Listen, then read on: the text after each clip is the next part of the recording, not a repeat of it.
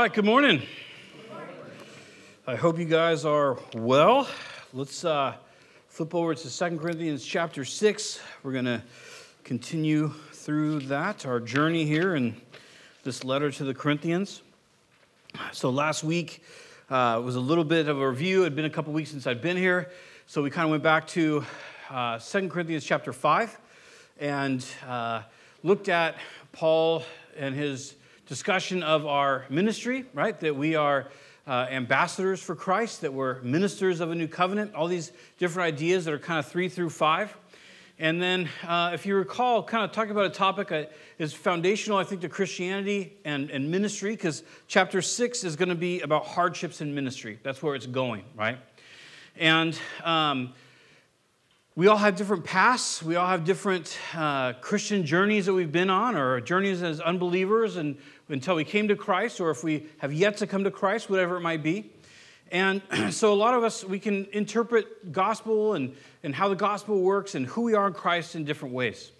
So it's important that we have a very accurate understanding of who we are in Christ. And last week I talked about how just kind of trying to get accustomed to Instagram and figure out what it is and stuff like that in my agedness. And just kind of, essentially just subscribing to random Christian stuff so I could get all the half-nude people off my Instagram feed that it somehow comes with. So in that, I just discovered that many people, or maybe it was just luck of the draw, I couldn't say, that many people believe, and I think with good hearts, it's not for me, I'm not measuring anyone's heart, they believe that the gospel is something like this, that God was really upset and that he gave a law in the Old Testament, and we break it all the time, which is a half-truth, right? God is upset, and he hates sin. Why does God hate sin? Because sin destroys what he loves, right? Which is humans. So everything that we would look at in the scripture where God says, this is bad, you shouldn't do it, or if we're concerned that I'm not using strong enough words, where God says this is a moral, wicked wrong, and you should not do it, that he says that because those things hurt his creation, right? So God's hatred for sin and his judgment upon sin is because it harms what he loves and he created. This is really important, right? Then when Christ came, we can look at it as Jesus was kind of like a down payment for sin. And that what happened was the law didn't work out for 1,500 years. So God came up with like kind of plan B, and he sent Jesus. And then Jesus fulfilled the law and paid for sin, kind of paid for sin, and then ascended into heaven. And now he's saving people basically because he has to, because that's what the gospel does, and we're kind of like unwanted children. And then if we try hard enough, once we've received him, then somehow we gain his favor and he likes us more, and that gives us peace, and then one day we'll get into heaven. And that gospel gets manifested in a lot of different ways, where simple things like somebody says, you should keep a short account, right? And the idea that behind keep a short account is you don't know when you might die, so you better make sure that all your sins are squared away with God, which cheapens what Jesus did, right? And when Paul here, in the end of chapter 5, he says, God made him who had no sin to be sin for us, so that in him might become the righteousness of God. And I tell you, I could do this review in the intro every single week. That Christ, who knew no sin, intrinsically, experientially did not know sin. It wasn't part of who he is. It's never been part of who he is, and it never will be part of who he is. It's foreign to him. He only does right. He only loves. He only cares. And he only judges out of love, right? There will be justice in this world, because if there's love, there's justice. That's just the reality. If you love something, you execute justice to protect it and to establish safety, right?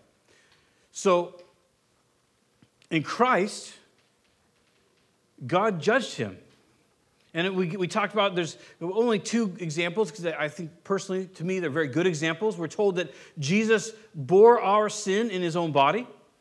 And so I don't know about you, but I watched too much TV as a kid, so everything's kind of like this plain movie in my mind, and I just think, like, what would that be like, that Christ became sin? And I don't claim to know everything that means, but at the very least, it implies that the one who had no part of sin, didn't desire sin, is ultimately going to judge sin, or judge sin in Christ, and then once again in the last day, that same God, that the same lover of our soul, took on an incredible, intimate closeness with sin. So much so that the Bible describes it as he became sin. And think about that. When we see other people sin, how do we typically respond? Different ways. It could be with grace. It could be with judgment. It could be with disgust. It could be like, ooh, I don't want any part of that. So all of those responses that we have, Jesus stepped in none of those. He took it upon himself. Every rancid thought we've ever had, every hatred, every judgment, every gossip, right? Every time we've ever despised another human being created in the image of Christ, Christ owned it in himself. And it also says that he took the ordinances written against us, right? Kind of the Santa Claus list of sin, if you will. He took that and it says he nailed it to his cross. So it's important to know, when was this done? Well, this was done in the past to us. So he took the ordinances that were written against you and I before we lived. And everybody in the Old Testament looked forward to that. So everybody who for 1,600 years, who bulls and goats and pigeons and so forth, those sacrifices, all pointed to one day when Christ would take their sin and nail it to his cross. That's why it's called eternal life, right? It has neither beginning nor end in Christ. That is, it's endless life. It's in its very nature. It's intrinsically eternal. And Christ purchased that for us. And the result in the end of verse 15 there is so that in him, that is in Christ, we might become the righteousness of God. Not just something that we merely have or we try to attain, but that we are in our person.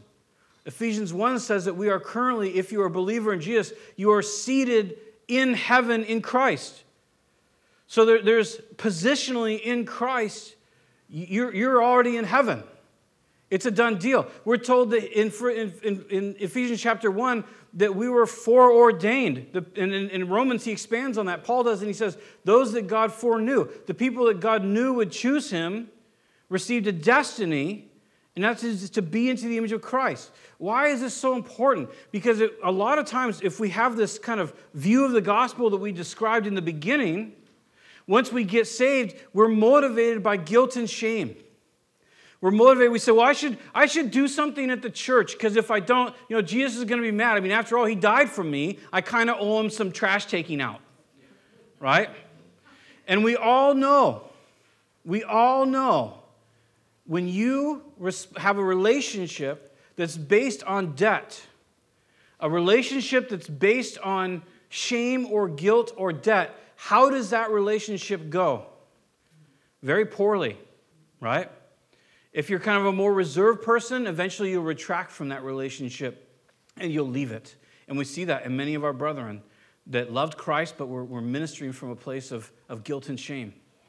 If you're more of an avid or an aggressive type person, not aggressive in a negative way, but you're more out there, you're more an alpha type of personality, then when you have a relationship where you're being guilted and shamed into something, it results in anger, right? I will not be taken advantage of anymore. This will not happen to me anymore. So the reality is Christ took our shame away, right? Isn't that what the Bible says? That Christ took our guilt away. So there's only one thing that's left, and that's relationship. It's love, right? So Paul lays out this incredible gospel for us. And he calls us, in chapter 5 also, that we're ambassadors of this specific gospel, that we're pleading with people to be reconciled to Christ. But it's never because we have to. It's never because Jesus is demanding it of us. He told us, you're my friends, you're not my slaves. Right? Now, we might associate ourselves, and rightly so, to say, I want to be the bondservant of Jesus Christ. The doulos is the Greek word that Paul uses very often. But the whole picture of the bondservant is from, or the bondslave is from the Old Testament, which is a voluntary slavery that Israelites could enroll themselves in because they had gone bankrupt. They were having trouble with their fields or whatever it might be. And so you could sell yourself for 6 to 7 years was the law, but after the 6 to 7 years, you were to be released as an indentured servant. But you could choose to stay with that master. You could choose and say, this guy, he took care of me and my family. I just want to work for this guy. Like, I'll contract him out my lands, and I'll just work for this guy. It's fine. That's what a doulos is. But it was never a demanded thing. It was never a thing where you had to do that. So Paul uses this reference over and over again, but it's never because Jesus made him. It's because Jesus offered it to him. So it's that kind of understanding that God is not a bad dad who uses manipulation to get hugs, right? He's not a bad dad that uses wrath or twists emotional ties or guilt or shames to try to get their kids to do something. He's a good father that loves his children no matter what, has a plan for them, would like them to walk in it, has great things for them. And if they choose not to, it'll be bad, right? And we all know that, probably. We know what it's like to be a child of God and not walk in that and to do what we wanted to do, whether it was in our hearts and we were still doing what we should do on the outside or whether it was just pure rebellion all the way through. We know what that's like, and it's hellish because that's what hell is, right? Hell is the place where God is not. And so we know what it is to walk without God. And so as a good father, he doesn't come down to crush us or, oh, you better. Didn't you know Jesus died for you? And you can't even go to church? That's garbage. This is supposed to be you and I. We're supposed to come here because we want to. And we'll talk about what it means if we don't want to and how we can overcome that, how we can remedy that. But our whole thing, this whole thing that we're going to talk about with ministry is predicated on this gospel, that he's a good father. And he's not looking over your sin and just hoping you'll do better. He loves you, and he likes you, and he has something for you to walk in. And if you walk in it, it will be the most satisfying, fulfilling, joyful, suffering, wonderful life you've ever experienced. And that's what Paul is talking about here. And that's what he's working through. So as we looked at last week in chapter 6, verse 1, he says, as God's co-workers, we urge you not to receive the grace of God in vain. For he says, in the time of my favor I heard you, and in the day of my salvation I helped you. Now again, just briefly, this is Isaiah 49. This is not the inception of Israel. This is not when Israel was born. This is when Israel is in decades of rebellion. And God sends Isaiah to them to call them back from that. So this is not a reference to, and Paul is not using it as a reference to salvation. He's writing to the Corinthians who are struggling with false teachers, struggling with good doctrine, struggling with just fleshliness. So they're like a regular church, basically, right? And he's writing back to them, and he's saying, today, don't receive God's grace. It's not that your salvation could become vain. He's saying, don't let the grace that he's giving you for his kingdom's sake, because all of chapter 5 is about being an ambassador for this incredible gospel. So he's saying, don't receive this incredible gospel and then have the vanity or the vainness be and not walk in that. The gospel that you've received. Not be part of what God is building. Not be part of what God wants to do in your life.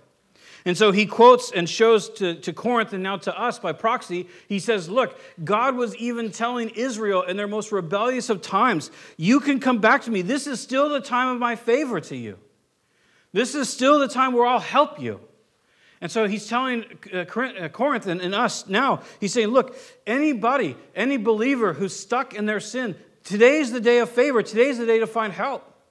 Today's the day to find victory, right? And we talked about last week, how does that come? The good heart, the good soil, right? It's the beautiful, good heart. And what it means is it's the honest heart. That's what beautiful means. It's the honest heart, the heart that's honest about where it's at. And then good means it's like good in nature. In other words, it's desiring or seeking good, not that it's intrinsically good. So how do we find victory? How do we walk in these things? That we're first honest, 100% honest with God. We're tempted to hide things from God, which is laughable when we say it out loud. But we do it, right? We avoid topics in our prayers. We're like, could you do this and could you do this? And like pops into our mind, like, I should probably not be doing that, but we'll not cover that for now. Maybe we could look on, we do all sorts of things. And yet, there's this outreach from God to us that Paul is exercising just as it was in the Old Covenant, by the grace of God, to walk in exactly what he has for us and to have an incredible experiential life with God walking through it. Because he reiterates it. He gives the quote there in verse 2, and then he reiterates it, and he says, I tell you, now is the time of God's favor. Now is the day of salvation. So we're going to jump in here in in verse 3, because Paul is now going to talk about his personal ministry. He's going to address, and this is kind of peppered through the first letter that we have, 1 Corinthians. It's peppered through that, and it's peppered through 2 Corinthians. Remember, there are false teachers, and there are people that are essentially taking issue with what Paul is saying, right? They're making accusations. They say things like, Paul, he's weak in person, and he's not a very great speaker. He's pretty weak in person, but his letters are incredibly powerful. They make all sorts of accusations that he's not a real apostle, all these different things. Because you have certain teachers that are in Corinth that are called Judaizers, right? I know this is review, but just roll with me.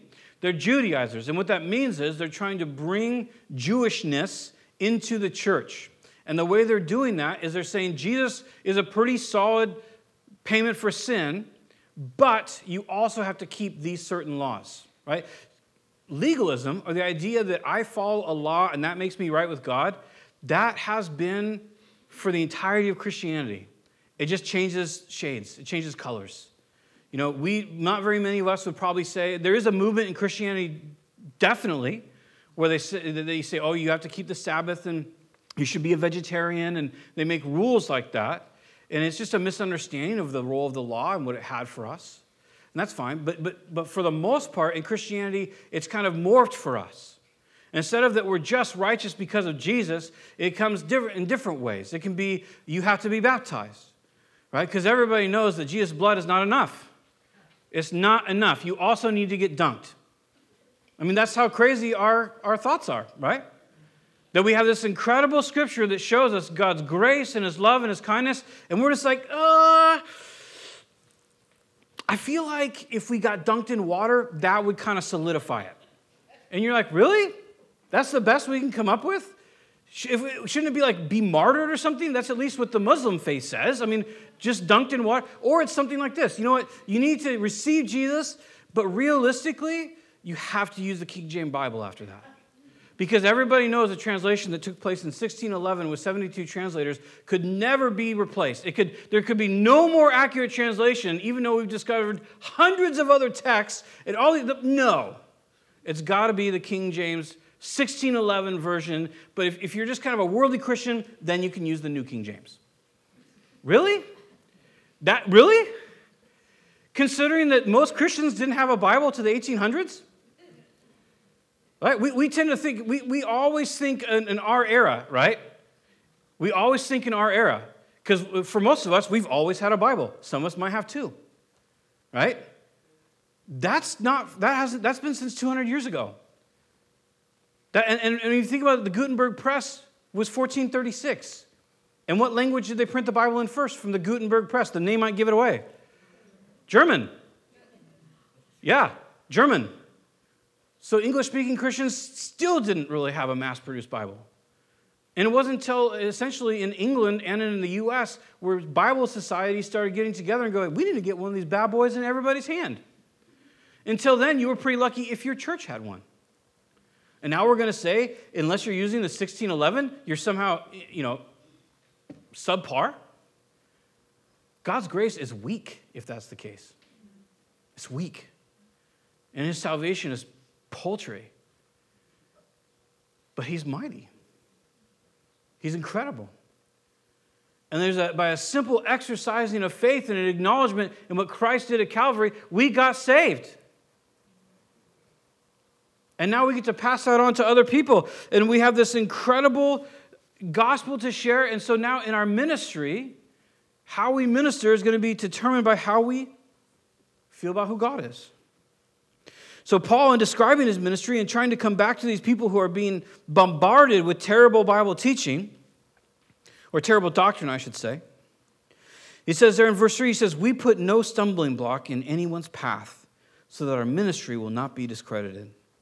Rather, as servants of God, we commend ourselves in every way, in great endurance, in troubles, hardships, and distresses, in beatings, imprisonments, and riots, in hard work, in sleepless nights and hunger, in purity, understanding, patience, and kindness, in the Holy Spirit and in sincere love, in truthful speech and in the power of God, with weapons of righteousness in the right hand and in the left, through glory and dishonor, bad report and good reports, genuine yet regarded as impostors, known yet regarded as unknown, dying and yet we live on, beaten and yet not killed, sorrowful yet always rejoicing, poor yet making many rich, having nothing and possessing everything. We have spoken freely to you, Corinthians, and opened wide our hearts to you. We are not withholding our affection from you, but you are withholding yours from us. As a fair exchange, I speak as to my children. Open wide your hearts also. So Paul makes this appeal, and he's going to talk about the difficulty of his ministry. Now, I forgive me for being repetitive, but I hope you see how we see ourselves and how we see God is really important for how we minister, right? Because if we see ourselves as these debtor slaves that will receive a whipping if we don't do what we're supposed to do, it's going to dramatically change how we minister. We're going to minister frantically. We're going to minister with anxiety. We're going to minister with vehemence, demanding results. We're going to try to manipulate people into getting what we want so we can have closure about their salvation. There's all sorts of ways that it's going to manifest in that. When we minister from a place of being the child of a good father who loves us and paid for us, all of a sudden we're out and we're doing these things because we know God and we want other people to know God. When you have something good in your life, whatever it might be, I remember when I lived in Astoria and Sahara Pizza got there. Yeah. I apologize if you're a fan of Fatanos, for you now and then. But I remember when Sahara got there, and I remember we went to this place. It used to be on the corner. They moved later on, and they had a lunch special. And so I thought, I'll stop by and get this lunch special. And it was, remember when you could get lunch for like $7? Yeah, like last week. But no, see, and I remember having this pizza, and I was like, this is incredible pizza. It was like super cheesy. The sauce was kind of sweet, but yet tangy. It was like a Christmas miracle in a slice of pizza, right? And so that day I went home and I told Tam, I went to this pizza place. It was really good. We should get that for dinner, even though I had it for lunch, right? And then I went to Coastline because I worked there, and I was like, hey, told Michael Sivkoff, dude, I went to this new pizza place. It's really good, right? When I was in the pizza place, the guy didn't pull me aside and say, hey, you're having our pizza, and it's really good. So you need to go tell people about it. And if you don't, you're letting us down. Right? Like some sort of bad YouTuber. Make sure you smash that like and subscribe button or something, right? Right? When you love something, you just tell people about it. And there's no guilt or shame about it. The only guilt or shame is sorry, I'm talking about this so much, but this is incredible pizza, right? That's the guilt and shame that you experience, which is obviously not real. And so the reality is Paul is expressing a relationship that's possible with Jesus that could motivate us from a place not of guilt or shame or have to, because that's not real. That's man-made.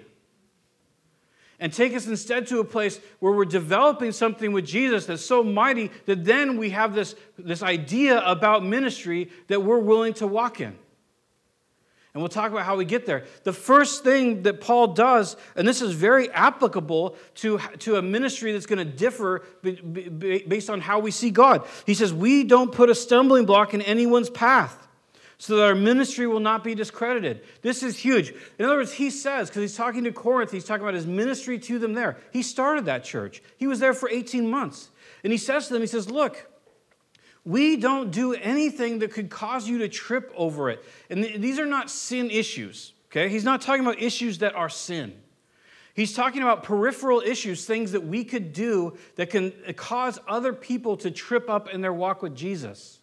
And there's a long list of those type of things. It can be alcohol, right? If you have a beer with your pizza, God bless you, like whatever. That's between you and the Lord. Right? If you are going to have recovering alcoholics over to your house for dinner, you probably don't want to sit a pitcher in front of them, do you? And then have a big smile on your face as you throw back your, Michelob or whatever it is that you drink, right?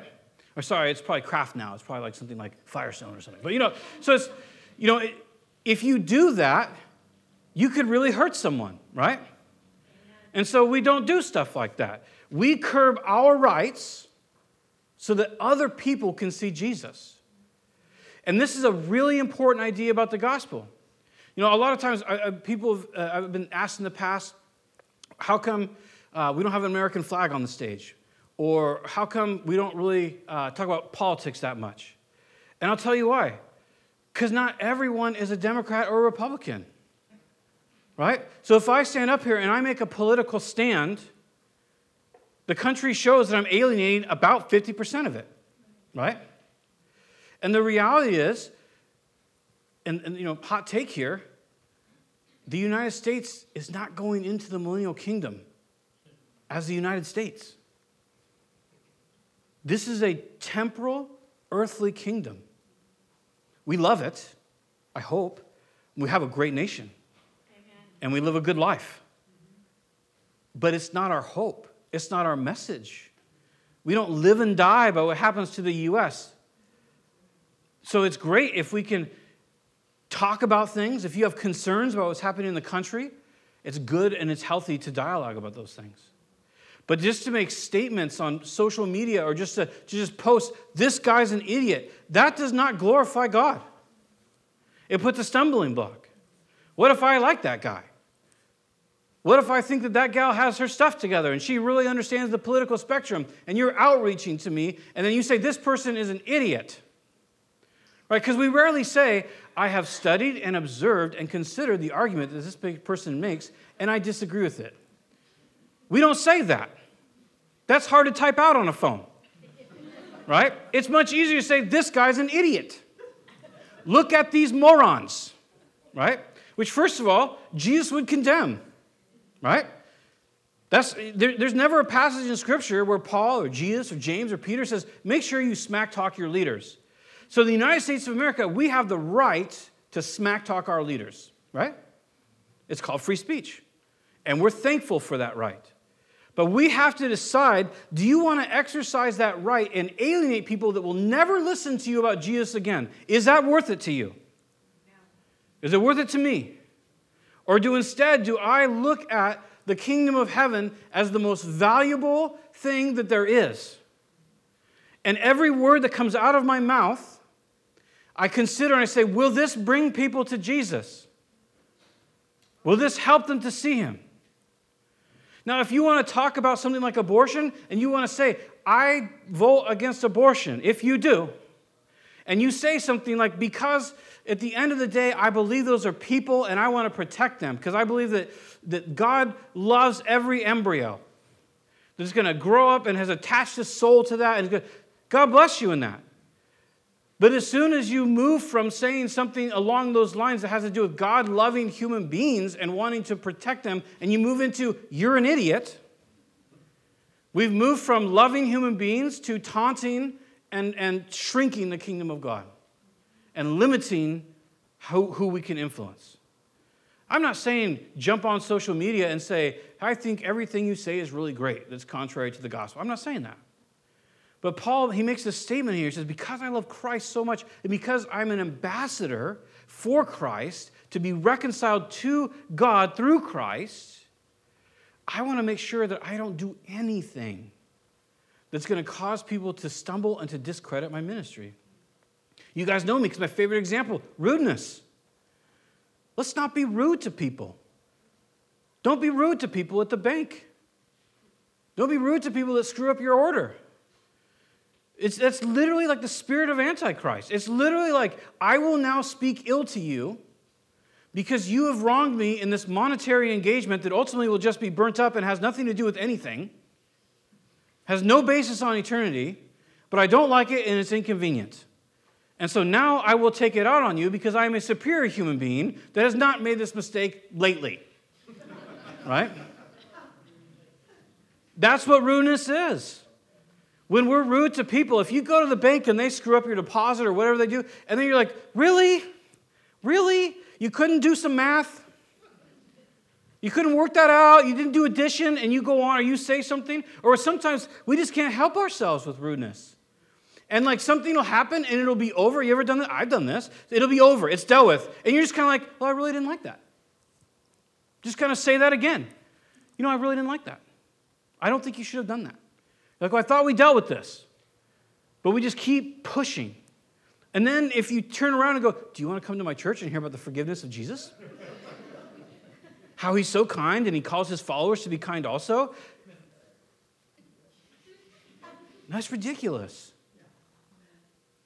So when somebody screws something up, like we do, we're gracious. We're kind to them. Paul makes the argument in 1 Corinthians 6 or 7. He says, look, if someone in the body wrongs you, why are you suing them? Just take the wrong. I mean, this is some radical teaching stuff, but Paul's saying we make it our goal to not do anything that could jeopardize our ability to show people Jesus. And you know why you do that? You don't do that out of guilt. You do that out of love. And the only way that we're going to be able to walk in that is if we love Christ. And the only way we're going to love Christ is if we know Christ. And the only way we're going to know Christ is if we seek him and we have that honest heart and allow him to work in our hearts. It all boils down to this relationship. We can minister like crazy, right? We can do tons of good stuff. But to have a wide open door for the kingdom and all the time and for our personal growth, it's going to be through our relationship and our understanding of who Jesus is. After that, he says this, verse 4, rather, so instead of putting stumbling blocks, instead of doing things that will discredit our ministry, rather, as servants of God, we commend ourselves in every way. So this word servants, it's not doulos, it's actually diakonos, and that's the word like, for example, in 1 Timothy 3, when he talks about a deacon should be like this, right? Or in Romans 16, where he says Phoebe, the deacon or the servant, of God, diakonos. It's always that, this is the word that he's using. So he's literally just saying, if we're going to be servants to God, if you're going to serve God, he doesn't say if you're going to be saved, because that came by faith in Christ. He says if you want to serve God, instead of doing things that are going to bring shame or going to bring contempt to the name of Christ, which is us sinning, instead there's a different life to be had. And he says, rather, we commend ourselves in every way. The word commend here, it literally means we find these things that he's going to talk about in a second. We find these things acceptable and we willingly enter them. Does that make sense? That's what it means when he says we commend ourselves to these things. We find them acceptable and we willingly enter them. And this is what he gives. Or then he gives back up. He says, and we do this in great endurance. This is translated steadfastness. It's sometimes translated patience. It's hypomone, or however you pronounce your Greek. It's hypomone, and it's to remain under pressure.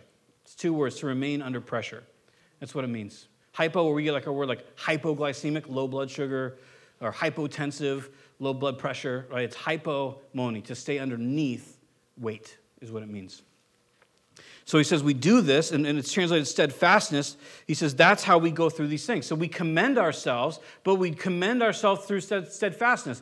Now, how does steadfastness work, right? Because you can't, I guess you could just talk about label it and then move on, but a lot of us, myself included, we had to figure out how does this work. So when something occurs in your life, or there's a perspective of something or a possibility of something that could occur in your life, you instantly have feelings, right? We love feelings. We instantly have feelings. And if it's something, that could be bad about our health, about money, about our kids, things that are precious to us, that brings feelings, doesn't it? If something that we love or we need, perceive as need, or comes under threat, we have bad feelings, right? Anxiety, anger, depression, rage, all these different spectrums of just, what? How could this be?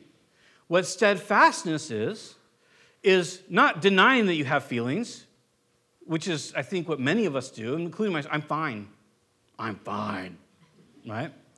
That is, I'm having all the feels, but I'm pretending I don't because somehow they'll just go away, which is not real, right? That's not how real life works.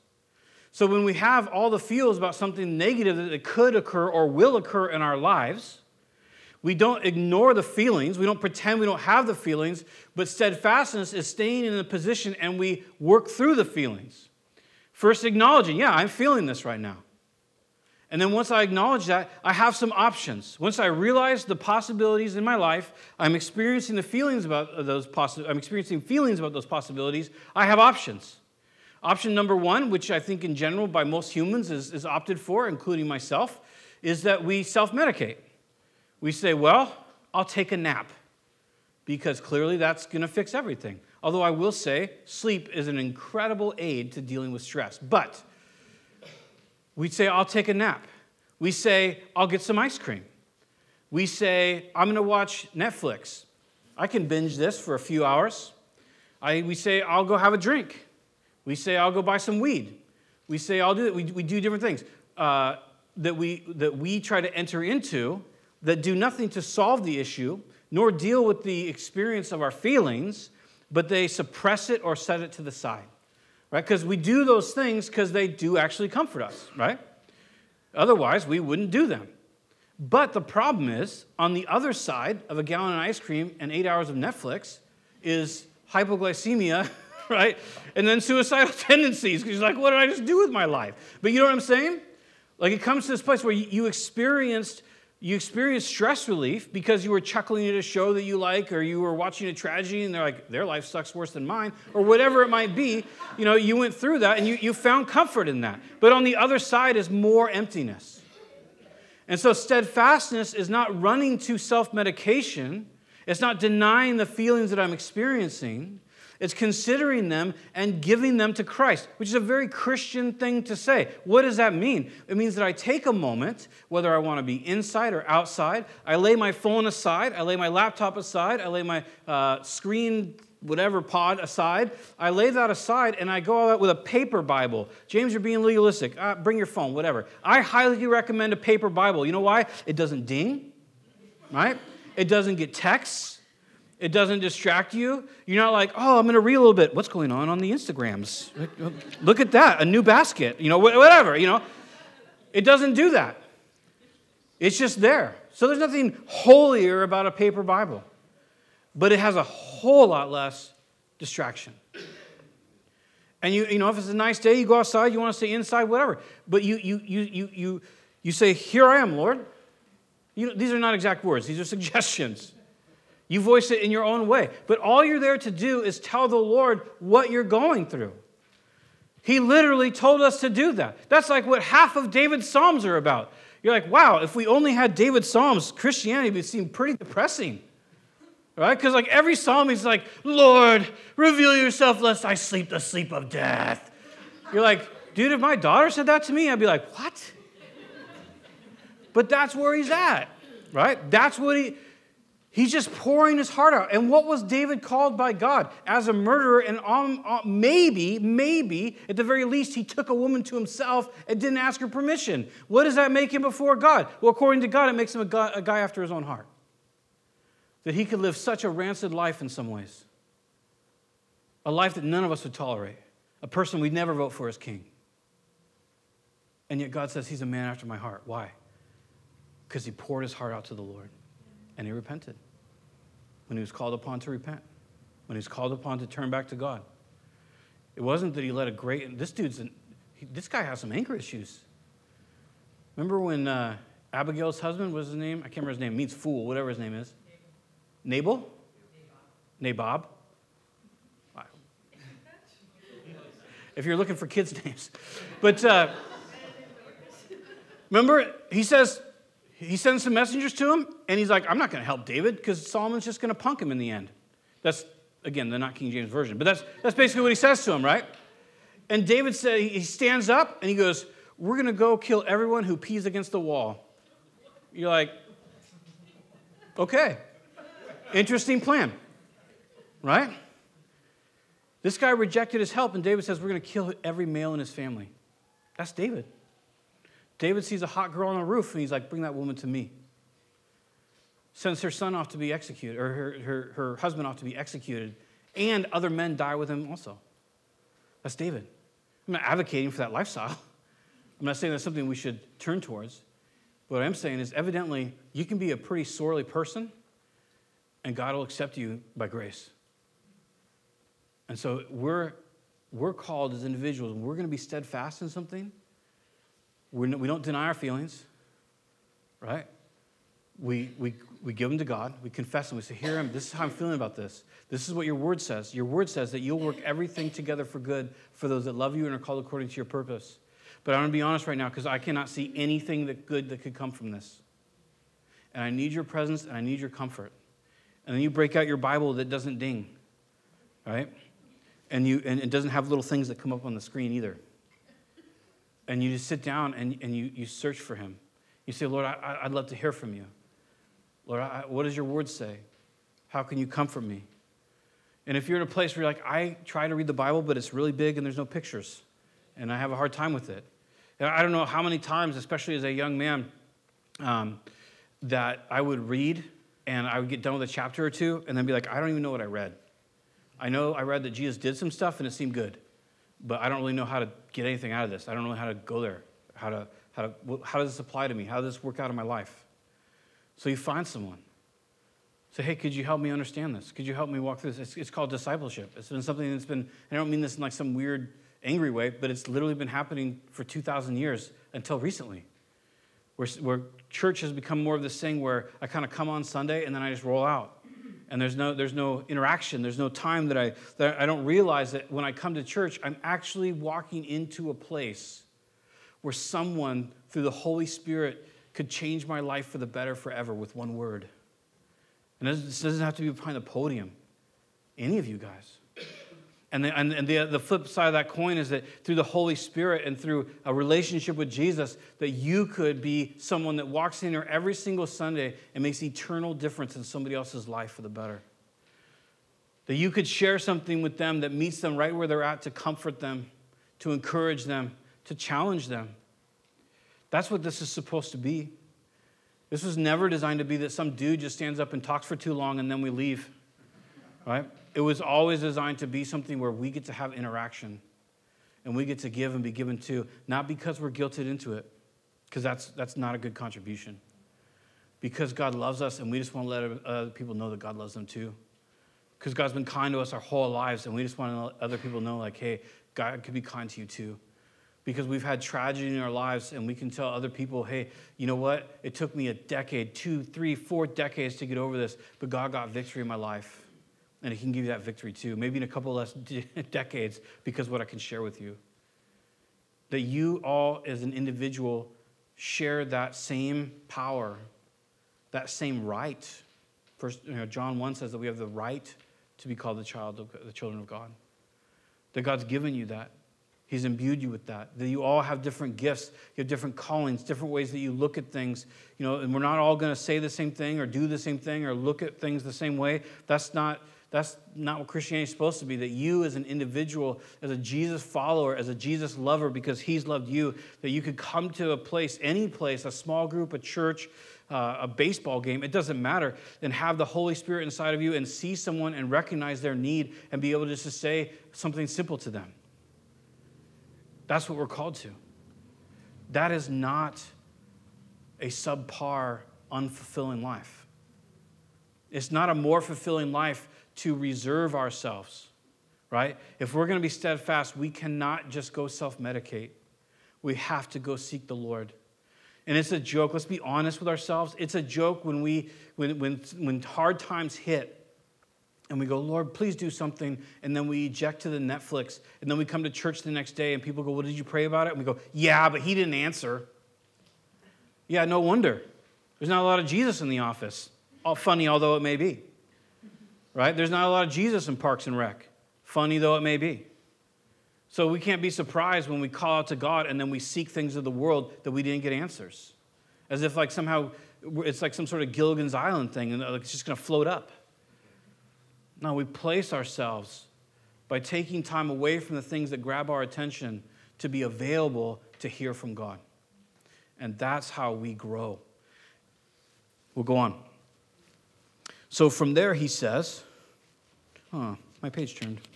From there he says, he's going to give the list of the hardships. So in steadfastness, he says in troubles, which is, it's like the stressful situations. Troubles and distresses are kind of, they're synonyms. In troubles, in hardships, and distresses. So it's the word troubles literally translates to distresses. Hardships is interesting. It can be translated, it's translated in the Bible a few different ways. One way is pressure, and the other way is, necessity. So the idea of a hardship is when we experience a necessity that we need something, a genuine need in our life. Not Ferraris, right? Not the best, whatever, but a genuine need in our life, whether it's comfort or physical provision or whatever it might be. So Paul says we commended ourselves to these things. In other words, we accepted them when they came and we walked willingly into them. Does that make sense? Guilt doesn't do that. Only love does that. So he says that when they experience those things, and these are kind of generic troubles, hardships, and distresses. But now in verse 5, he's going to be more specific. And this happened in many places, but the three of these definitely happened in Philippi, in beatings, in imprisonment, and riots. Who would you take a beating for? And why would you take it? We might take a beating for guilt and shame. Guilt and shame are incredibly powerful and incredibly destructive, but they're incredibly powerful. But who would you gladly go take a beating for? Because guilt and shame will never cause you to gladly take a beating. And when you read about the beatings that Paul took and some of the other apostles and some of the other extra biblical literature we have about the church fathers and mothers for that matter, when you read about those people, they took their beatings gladly. When you read about Peter and John, when they went before the Sanhedrin and they were beaten, it says they went out rejoicing because they were found worthy to be beaten for the name of Christ. Does guilt and shame do that? How if we're seeing our ministry because we better do it or else God's going to be mad at us, will that generate that? No, it'll generate anger. It'll generate a weird system, actually, where we make God a debtor. And we'll say something like this: I've been faithful to you, and you let me get beat? Forget you then. If this is your reward for faithfulness, forget you then. That's where guilt and shame gets us. But you know where love gets us? You're so good to me, God. That hurt, but I'm so glad that I got to publicly proclaim your name, and all it cost me was some bruises or a limb. It's a huge difference, isn't it? Huge difference. So he says, we commended ourselves to beatings and to imprisonment. You know, it's a wise question. Is what I am living for today worth dying for?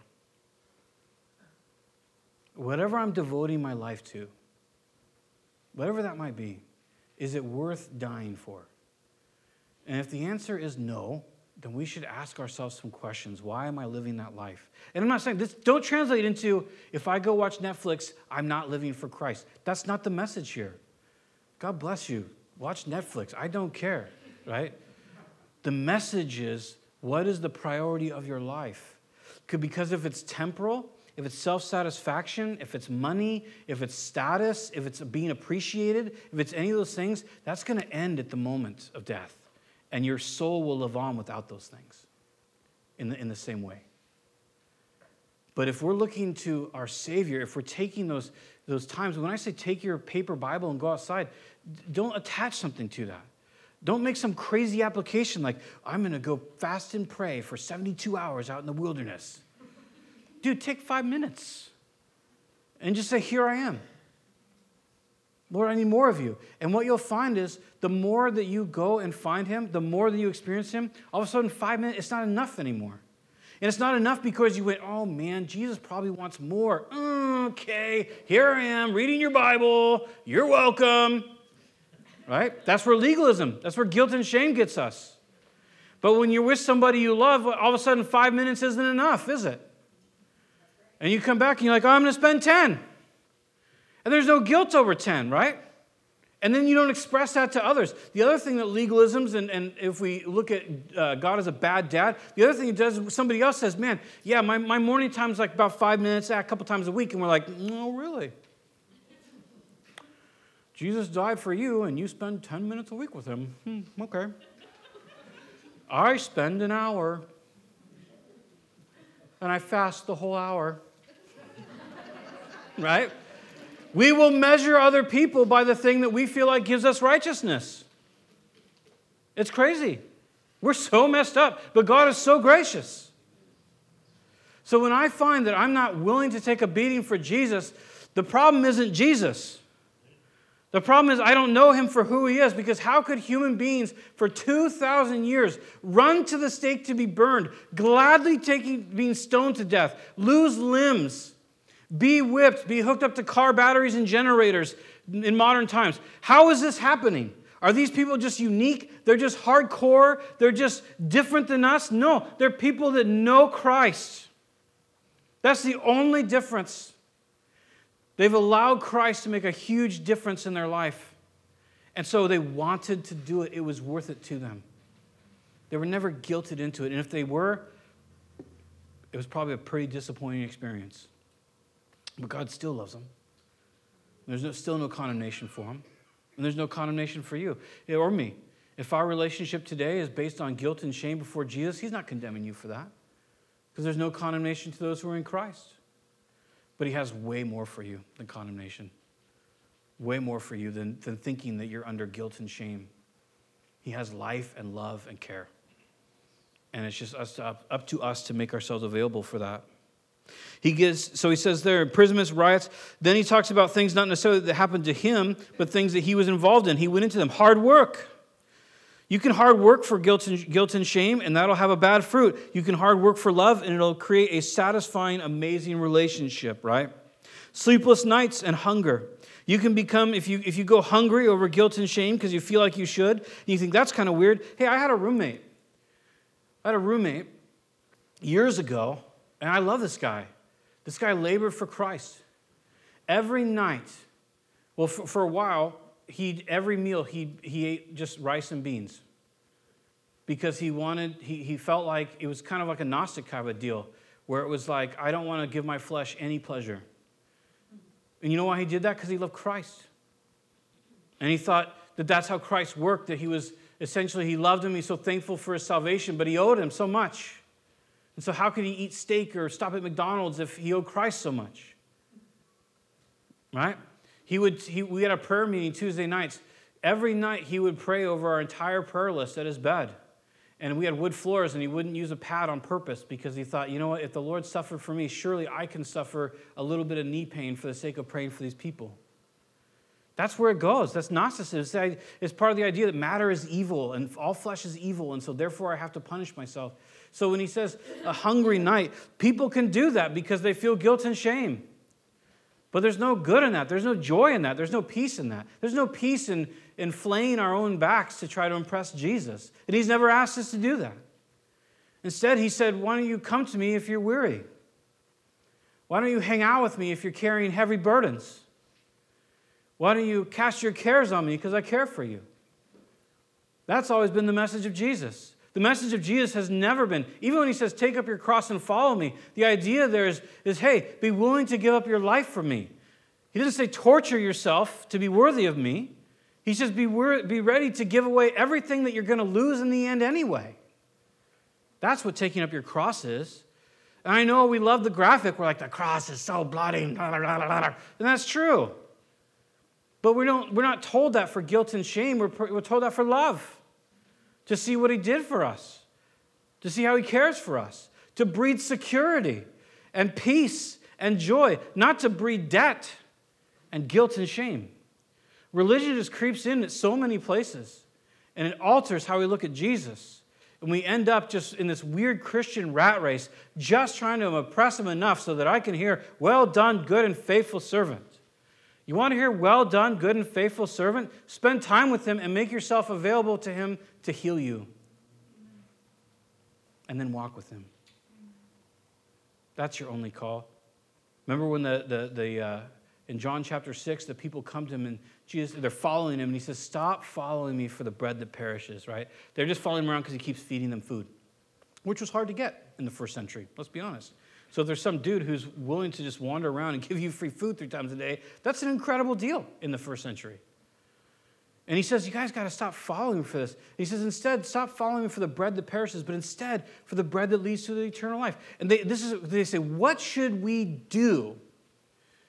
What are the works that we can do to get this eternal life? And he replies, because they say it in plural. In Greek, it's plural.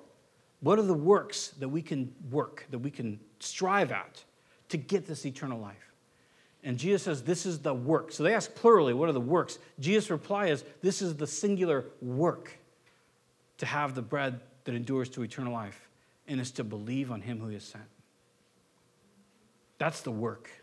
That's the ministry.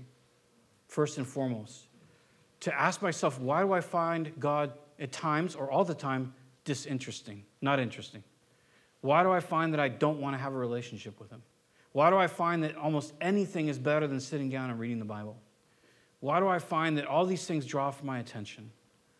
And there's many answers to that we don't have time. It's our old nature, habitual habits that we've created growing up or in our adulthood, all these different things. But those are all things we can bring to Christ and just be honest about. I need change. I value X, Y, or Z significantly more than I value you. It's never met with condemnation. It's never met with judgment. It is from people, but it's not from Jesus.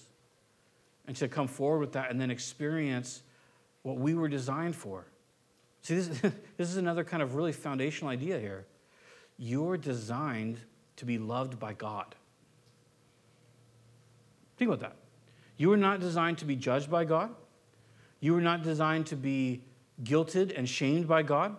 You were not designed to be a burden to God.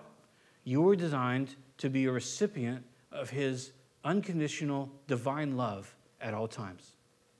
And then from that position of receiving, to be able to move forward and dialogue with the divine. That's what you were designed for. And it's only religion that creeps in and says, no, actually, God's just this kind of ticked off old man. And he's kind of a bad dad that likes to use manipulation and shame to get what he wants. It's wicked. It's a wicked doctrine. It's a satanic doctrine. Because God is gracious, and he's got great things for us. And whoever calls upon the name of the Lord shall be saved. Whoever cries out for the forgiveness that Christ purchased has it, and has it forever. And that's what he's called us to. And that's what will cause us to walk through these things. In verse, he says this, he says, in purity and understanding, patience and kindness. So if we look at this, so in purity, it's not, sometimes if you say purity, we either think of like the book, I Kissed Dating Goodbye, or we think of like the Pope or something, some sort of weird religious idea. The idea here is it is purity in that we're not looking to other things, but it's a pure or a singular vision. So the way that they walk through those is a singular vision. It's a purity. It's looking at Jesus. It's not just, I'm so holy, and so therefore these things don't affect me. That's not really a real life. I don't even think that's a real dynamic in Christianity. It's more the idea that I'm looking at Christ, so when things come that do affect me, in purity I walk through them. In other words, I'm purely looking at Christ. He says that's how we go through those difficulties. He goes on there in understanding, gnosko. This is the idea of understanding by experience. So he says that we walk through these things and we're able to do these things because we have experience with God. He goes on from there and he says, in kindness, we commended ourselves to these things, and it happened through kindness. Both God's kindness to us, and then through that we walk through those things when we're commended to them in kindness towards others. He goes on from there and he says, in the Holy Spirit and in sincere love. So these are ways through the power of the Spirit to walk through those. to allow the Spirit to work in us. In Romans chapter 5, we're told that as we essentially endure hardship, as we allow God to work in our lives, the Holy Spirit in us is shedding God's love in our hearts. That there is a supernatural infusion from God that is given to us. That where we lack strength, where we lack love, that God's Spirit is bearing fruit out of us, right? But how does that happen? We just have to be willing. There again, the good soil is the honest and the beautiful. I should say in the good. It's the honest and it's the good-natured. It seeks good. So that's how we walk through these things, right? There are no super Christians. There are no Christians that are immune to difficulty. There are only Christians that commend themselves to it with the power and the tools that God gives them to do it. And so it's just up to us to say, will I trust God for the life that he says he has for me? Or I will continue to try to get through life in my own way, which is, it's miserable. So he goes on there and he says, in truthful speech, in the power of God, we don't have a lot of time, so I'm not going to go through all these. In truthful speech, and in the power of God, with the weapons of righteousness in the right hand and in the left. This is not a definitive, thing on God's armor or anything like that. But the idea is to have protection and have an offense on all sides.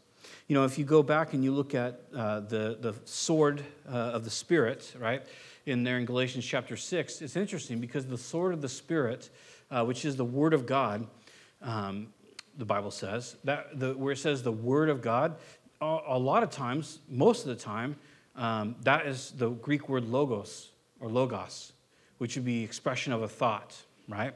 But when it talks about the sword of the Spirit, the word of God as our sword, it's rhema, which is, it's not logos, it's rhema. And a rhema word is used in the Bible as to the idea of an appropriate word and an appropriate time. So the sword of the Spirit is God ministering to you and also applying appropriately God's word in the right places. And how are we going to do that if we're crying out to him for 2 seconds and then we decide to go watch Netflix? We're literally just throwing our sword on the ground. So again, is it religion? Is it righteousness to go grab your paper Bible and run outside? No. It's life and relationship. And so it's just up to us. Which are we going to choose? But let's be honest. If we choose self-medication, let's not come to church and blame God or others. All right? Let's just be honest. Why are you down? Well, I had an opportunity to be encouraged, but honestly, I chose my own way. And so now I'm down. Will you pray for me? That would be awesome honesty. Can you imagine having that kind of honesty with people? Can you imagine the freedom in that? You know why honesty is so free and so incredible once we're finally honest with God and with each other?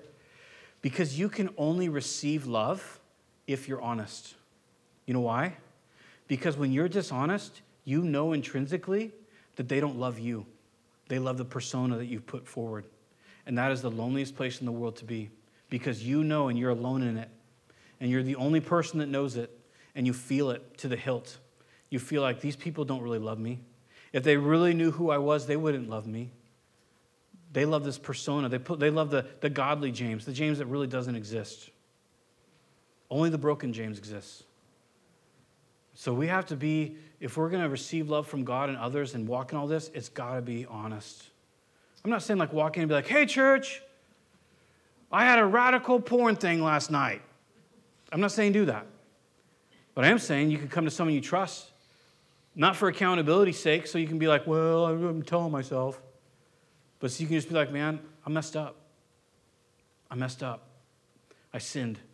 And I was trying to find satisfaction and comfort in a forbidden place. And I need healing. Right? That's what we're here for. To be healed and to heal.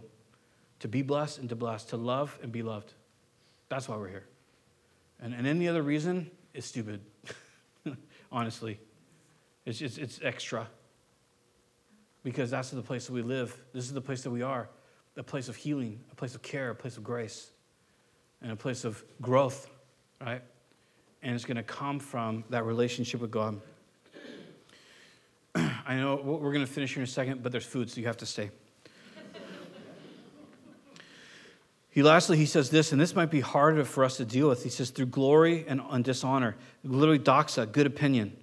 He says, we commended ourselves that there were times where people had good opinions of us and they dishonored us. They had bad opinions of us. That's okay. Because in the end, there's one opinion that matters, and it's Christ. Right? It's Christ. And I don't say that so we can be rude to people and tell people off and be like, well, only Christ matters what he thinks of me. It's so that we can realize that, like, you're going to try your hardest in life and you're going to try to help people, and you might mess it up. You probably will. I do. We all do. But you're going to try your hardest, and people are going to hate you for it. And that's okay. Because we live in a broken world, and people will misunderstand you, and they'll think that you're malicious when you're not. They'll think all sorts of things. And that's okay. You commend yourself to it. You walk into it, and you be willing for it, because the Lord is He's your judge. And He's your protector, your provider. I know it's hard. We all want to be liked. From bad report and good report. And this is what Paul experienced, right? Some people were like, Paul's trash, and some people were like, Paul's great. People are going to be upset with you. That's okay. He says, then he goes on to some different things. We were genuine, yet regarded as imposters. They were apostles, right? They were apostles, and they went to these churches, and people called them imposters. So you can know that you can have a very genuine love for Christ. Not a perfect one. Nobody has a perfect one, but a genuine one. And people will look at you and say, you're an imposter. You don't belong here. You're a liar. You're not really representing who Jesus is. He goes on from there and he says, we're known and yet regarded as unknown. And the idea here is that we're known by God, and yet we're regarded by people as being nobodies. We're dying and yet we live on, right?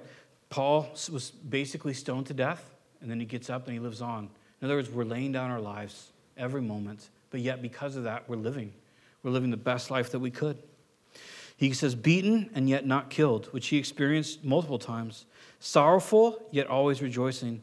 You know what? I was talking to Heidi in the kitchen this morning, and I was kind of thinking about today and whatnot. And there's a crazy thing that happens in a person's life when they move from law to love. When their relationship with God moves away from laws that don't really exist and moves to, I just love Jesus. And the thing that occurs, the outlook that happens is that you no longer look at people anymore with judgment. You look on them with sorrow. You know? You can look at people doing crazy things, degenerate things, and it's fine. You say, I wish that wasn't going on, and I wish the children were watching it. But you know what? I feel sorry for this person because they're acting out in a way that's wicked, and it's destroying them, and it's destroying everyone around them, and it's actually netting for them judgment from God because God is just. And I'm sorry that they're doing that. I wish they weren't doing it. I'm sorry that they are. And he says that we're sorrowful. The ministry will bring you sorrow. If you're serving Jesus, it will bring you sorrow because there's a lot of people that aren't, and they celebrate it, and they blame you for it. And that's okay. Because we rejoice, because we know that God's kingdom is growing. He's doing great things, right? He goes on there and he says, we're poor, yet we're making many rich, right? Paul had next to nothing. But what he was sharing with people was significantly more. He expands on that. He says, having nothing, yet possessing everything. You know, when Paul writes to, Paul, he writes and he says, I think it's either Titus or Timothy, but he says, when he comes to visit, please tell him to bring my cloak because it's cold. I mean, think about that. I just would really like to have a coat if I could. Because evidently it gets cold in the Mediterranean. I find that hard to believe, but we'll just go for it because it's in the Bible. But he says there, having nothing and yet possessing everything. Right? Again, a difference between the temporal and the eternal. Verse 11, and this is so personal, it's so wonderful. May this be our attitude to everyone who refuses us. We have spoken freely to you, Corinthians, and opened wide our hearts to you. May we never open our mouths without first opening our hearts. And I don't mean that in like some sort of like Hallmark type of way. I mean like literally, may we look at human beings and keep our mouths shut until our hearts, our soul, our inner being says, I want the best for you. Because when we speak out of another motivation, it's death-bringing. We have to be so careful. of our own hearts. And he says, we've opened our hearts wide to you. We love you. We care about you. And in verse 12, he says, we are not withholding our affection from you. He's not manipulating them. He's not being passive aggressive with them. He's just saying, look, we love you. Everything we're saying is because we love you. We care about you. And then he goes on, he says, but you are withholding yours from us. As a fair exchange, I speak to you as my children. Open wide your hearts also. And we'll close here. And Paul he's making this plea to them. Another translation says, we haven't limited your affections. You've limited your own affections. In other words, Paul is writing to them and he's saying, look, my words and the words that God has for you, they're not limiting to you. They're life broadening. They're a huge horizon to you. Saying no to certain things in your life is not limiting. It's not destructive. It's life-giving. That's what Paul is saying. And he's saying, we have not tried to be minimal to you. Our hearts are open to you. We love you. We have these things that God has for you that we want to tell you about. He said, but you are limiting yourself because of your lusts and what you're insisting on. Your teachers that you're listening to that are bringing you into to chains of law, whether it be Jewish law or new law. And he's just saying, I'm asking you like a child, as my child, open up your heart again to me, is what Paul is saying. And if we go back and we read everything that he's asking for, what is he asking them to open their heart to? To the grace of God. Right? The grace of God. To God's goodness. To God's call. To God's ministry that will only bring life. And so the call goes out to us also at 12:12. This might be a record. We'll say it was the Holy Spirit and the kitchen need more time. I'm just going to go home believing that. You guys are good folks. I appreciate your tolerance. But we do have food, and so we'll pray. And I want to encourage you, if you feel stuck in your sin or if you've never received Christ, we'd love to talk to you. Love to pray with you. No condemnation, just life. Father, thank you for your word and your great grace, your great kindness, your great mercy. Thank you for the promises and the purpose that we have in you. Lord, we're humbled and we're excited. And man, you've been very good to us. Thanks for food and fellowship and opportunity to hang out. We pray for a great time in your presence as we fellowship together. In Jesus' name, amen. God bless you.